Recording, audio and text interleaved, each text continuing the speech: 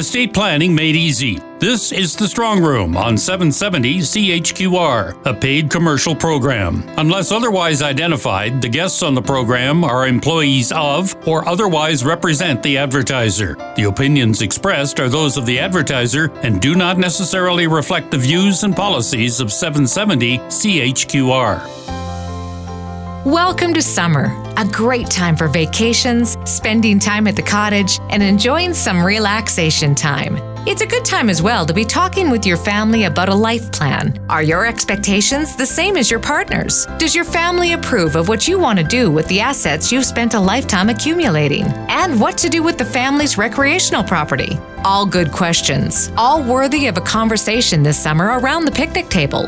Build a consensus and then call McMillan Estate Planning at 403-266-6464. Life planning brings peace of mind. It puts a plan in place to deal with the what-ifs that life delivers. Give yourself the freedom to enjoy the summer, knowing you've got a plan in place in case something happens. When you're ready, call McMillan Estate Planning at 403-266-6464 and have a great summer season. A chance to visit now with McMillan Estate Planning Chief Executive Sherry McMillan on the approach the firm takes when you become a client. When we crafted McMillan, we deliberately crafted it such that we can help a family in its entirety and all the needs that they have through the decades ahead. So when they come in and they're young and they're just starting out in life, perhaps they just need a simple will and they need encouragement to buy RSPs and maybe a little bit of life insurance for a young family, and we can help them with the whole picture. But as they evolve and, grow in their careers and live in other jurisdictions and the children develop, we can also help in that way. And so what has happened at McMillan is we have an entire team in order to facilitate a family's needs at the time that they're at. And so we grow with them over decades ahead. And what we find is we have these little arguments, I call it, between the professions inside our office instead of exteriorly with a bunch of different professionals that don't know the goals of this particular family. So the first thing we do is we get to know the family exceptionally well to understand what their hopes and their dreams and their values are. And once we understand that, then we debate with all our team. And sometimes the lawyers are arguing with the accountants and the accountants are arguing with the lawyers. And in some cases, we have accountants and lawyers that are both in our office and they argue with themselves. So what we're trying to do, though, is we're trying to, make sure that the holistic approach is designed so nothing gets missed.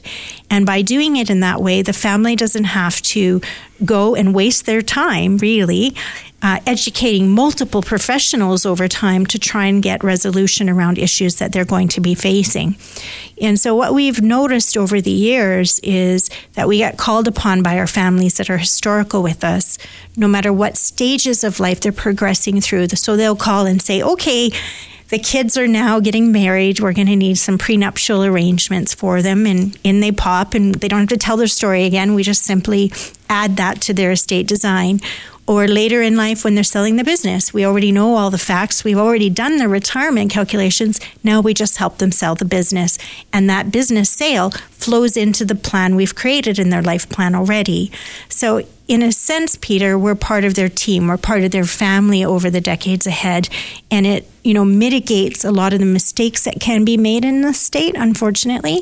And it also saves our clients a whole bunch of time because they're not having to educate multiple professionals in areas that they aren't passionate about often. Explaining the law to your accountant is probably not your thing, and vice versa. Whereas our role is to make sure that we're collaborative and the right education is going to every party involved in designing your estate. I like the analogy of an architect and a house, because what the architect will do if somebody says, I need an addition put on my house, you'll recruit the expertise to make sure that that addition is done properly. And the expertise can take any number of forms, and it could be in-house, or it could be somebody you find through the various associations to which you belong that is going to provide that client with what he or she needs to make sure that house continues to hold value and continues to be the kind of house that the client wants. That's right. And, when families have become successful, what I find is the commodity that they don't have is time. They really don't have a lot of time to spare. So they really appreciate that general architect to say, okay, you need a granny suite added to your estate plan. That's no problem. We understand your foundations and the whole overall picture. We don't have to relearn that. We're just going to go out and research how to build this granny plan so that it fits into the whole picture. And frequently we can service the family in-house because we have, UK, US divisions. But there are instances where we're not able. And one, for example, I'm working on right now, Peter is a wonderful family that lives in London, but they also have property in the Caribbean. So now we're going to hire an individual in the Caribbean and oversee that individual so they don't harm the balance of the estate plan. And that way, when we add that asset to their overall estate, we're not doing anything that any jurisdiction would have issue with. And so not in a tax way or in a legal way. And so they've had somebody oversee the whole picture and they end up with the house they want. And so I call it ultimately an architect because it truly is that, and that's what it becomes for that family. And the architect is paying attention to the quality of the structure to make sure that adding something doesn't detract either from the value or from the strength of the structure. That's not the idea. The idea is add components, but make sure the structure remains sound, integral, and capable of, being something you can stand on going forward. That's right. So, an example of this, Peter, that we have right now is we have a family that practiced as doctors in the U.S. for a window of time in their career, and now they've retired back into Canada, and they are Canadian. But their financial advisor in the United States, because they're looking at it only from their glasses, from the financial planning, eyes, they're really focused on the investment design for this family in the United States.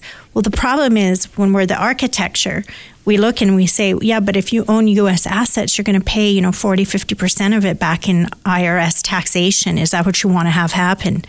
So we're not talking about the day-to-day rate of return that financial advisor is getting. We're talking about it doesn't fit the home. It's going to cause a fire in that home.